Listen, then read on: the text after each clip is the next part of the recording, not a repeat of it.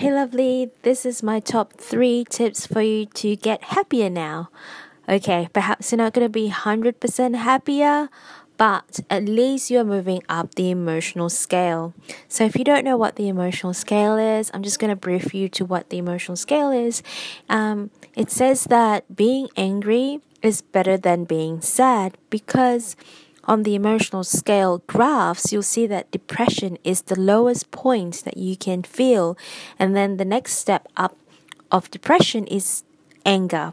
So if you Google emotional scale, there are lots of graphs that you will find on the World Wide Web, and I would suggest that you would screenshot it on your computer, on your phone. It is a great way to tap into how you're feeling in your body every day.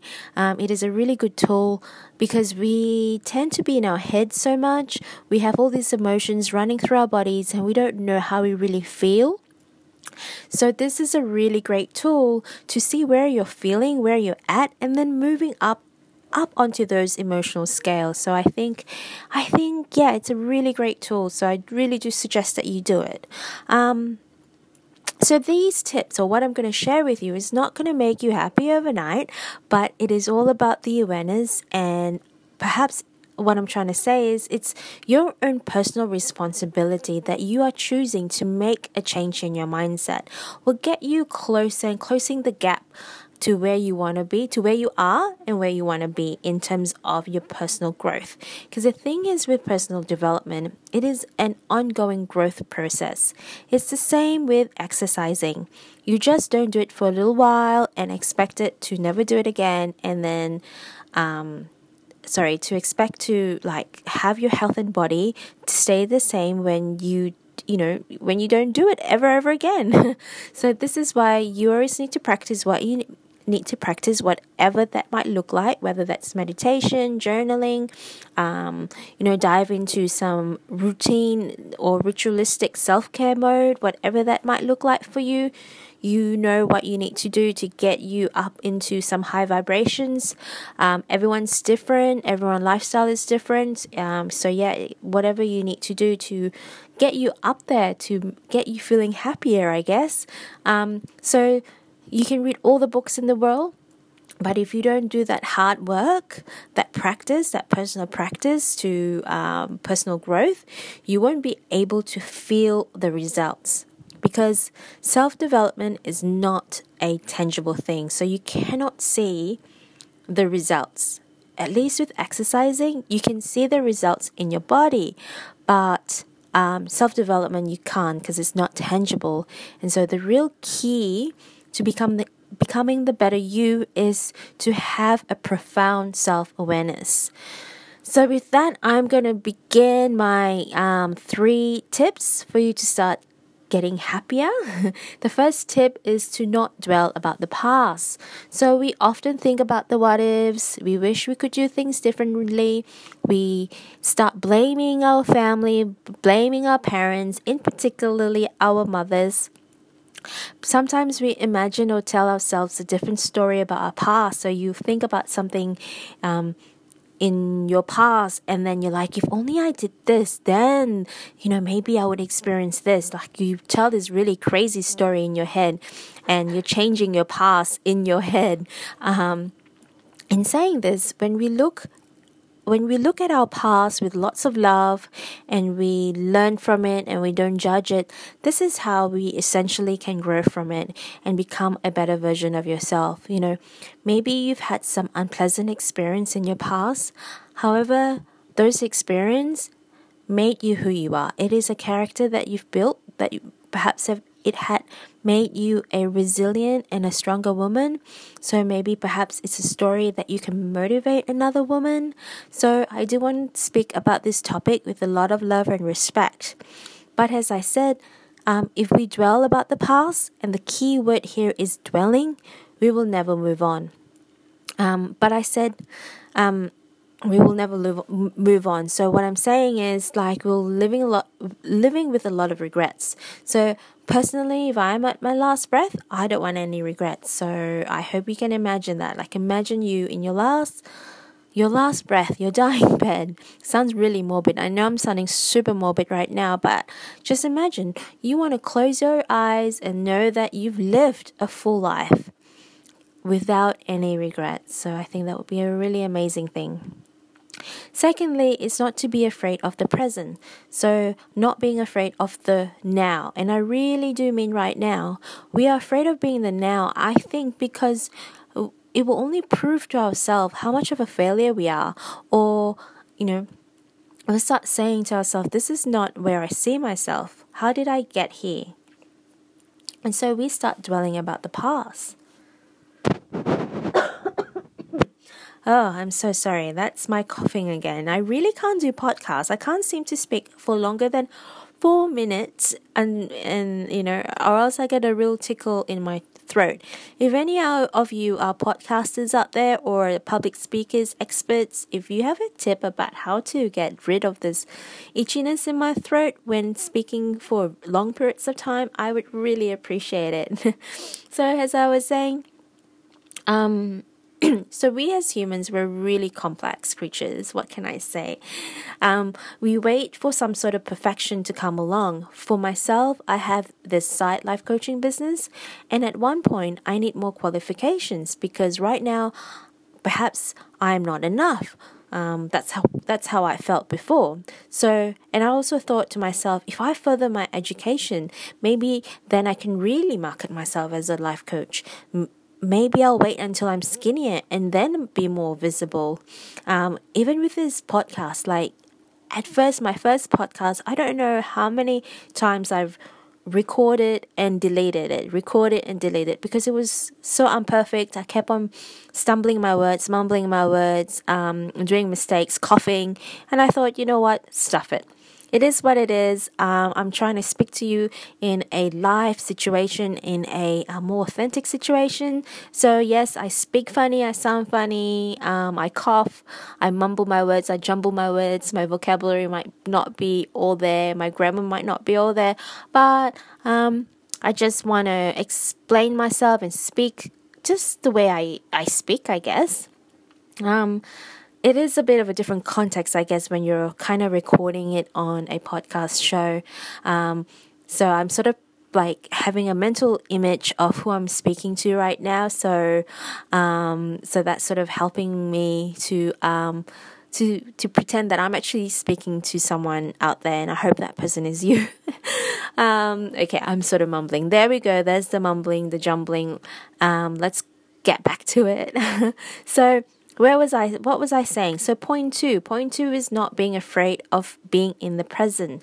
So we are not living in the moment. So we are living in autopilot. We don't even realize how much life is passing us by. So let me ask you this. When you're driving to work, for example, work is a place where you kind of drive to every day. Do you feel like you're on autopilot? Like, it's a pretty scary thing to think, because driving is a very dangerous thing to do when you're not, when you don't know what you're doing and you're not aware what's going on, the traffic that's going on, of course. But do you feel like you are driving in autopilot? Because I know I kind of do that. I'm going to be really real here. I'm going to tell you that I kind of do that, and then, I'm like, oh, great, I'm here now. But, it's the same thing with being mindful of the present. It's, a lot of people last year in 2017 had said, oh, this year has gone so fast. It's because we don't savor the moment. We don't care to feel the journey that we are on. We just worry about this destination and how we're going to get there and when will we get there. Which brings me to my third tip, is to not worry about the future. So usually as a woman, as a mother, we are natural worriers. It is in our DNA. So if you are worried, sometimes it is being productive, and sometimes it's about being productive and you can't do anything to change it. So again, it's all about being the present, and the key word here is worrying about the future. It is just not not it's not productive, as I said. It's, and it's great to have a plan towards your future.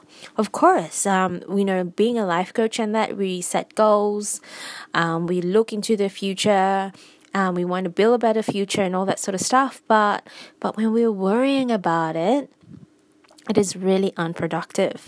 We want to plan towards our future, and as long as you have a healthy outlook in goal setting, then you're fine. And then, yeah, of course, it is all, so all of this sort of relates to each other, and I guess I am also guilty about all the stuff that I mentioned before. And if you are aware that you're doing this sort of stuff, like you're catching yourself dwelling in the past, being afraid of the present, being afraid of the future, constantly worrying about the future, it's not healthy. And yes, it's normal. I get it. It's normal. But it's this constant feeling is making you sick. It's making you feel stuck. It's just full of regret. It's making you feel full of regrets. Then it's better to have awareness and change your vibration. So what do you do when you catch yourself overthinking about the past or future, or being afraid of living your life right now? The first thing I want to say is practice mindfulness. Now, this is like a whole another episode about practicing mindfulness. The best thing that I could advise you is when you are with your children, be 100% there, not be on your phone, not watching TV. If it's time with you and your kid, make it the time, see what they're doing, see how much they've developed. That's what I'm committing to do when it is my time with Nina, especially around dinner time. Sorry, more so lunchtime, because I'm never there for her for dinner usually. Or you could also start by when you are making tea, for example, be 100% in that moment. So not just drink it and just go, yep, it's tea, just to fill your belly up, but really savor the moment. Really feel the heat of the tea, taste the taste of the tea. Start thinking and start being really grateful of how much we've got electric. Like we've got electric in our kitchen that can boil our water in an instant. And that goes to my second point, which is gratitude. Yes, the past was shit. The future is looking bleak, and right now you're going nowhere fast. But is there a moment that you can be grateful for something? One thing I'm always grateful for is technology. You're going to say, you thought I was going to say my daughter, right? But one thing I'm really, really grateful for is technology. It has changed my life completely. And I think there is also a subconscious representation of my life, because I never thought I could afford anything. I never thought I could even own an Apple laptop. So when I was in college, I bought an old typewriter to type my assignments. In my generation at that time, everyone had a freaking computer. Of course, eventually, we could borrow the school facilities, but at that point, I was typing my assignments with an old typewriter that I bought in Vinnie's, like a charity shop thing. I don't know if you know what Vinnie's is in Australia. It's like a charity shop where people donate their old stuff and they resell it for charity, for their charity of choice. So yes. So now I love that I have everything. So I'm not saying that you should look at physical things for happiness. It's just that personally, I love technology. So I don't know if I've explained myself properly, but I hope you resonate with that example.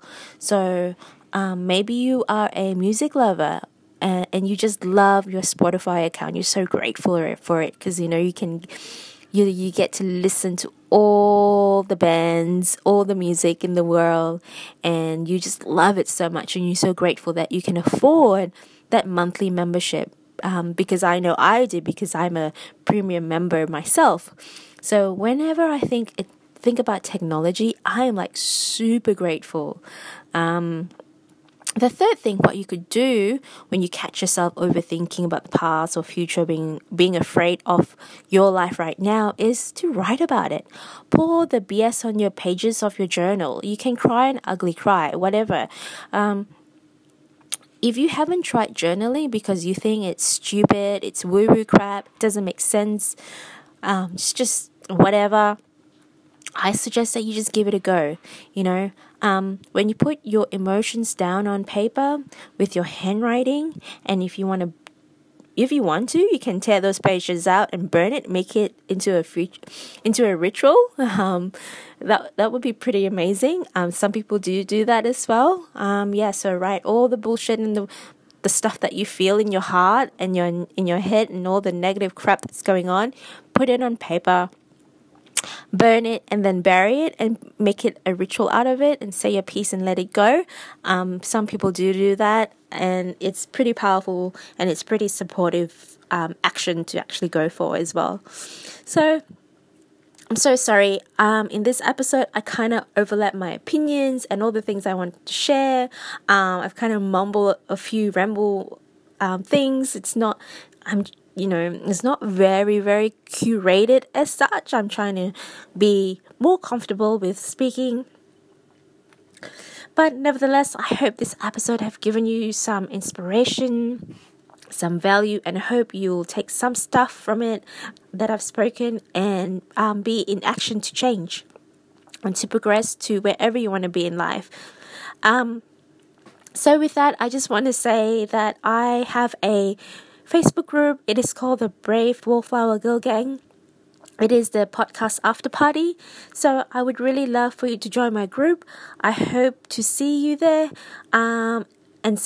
Just type in Brave Wallflower Girl Gang. I know it's a bit of a big mouthful, but hopefully it will come up on Facebook, and I hope to see you there, as I said. And with that, with lots of encouragement, I'm signing out now. Thank you, guys.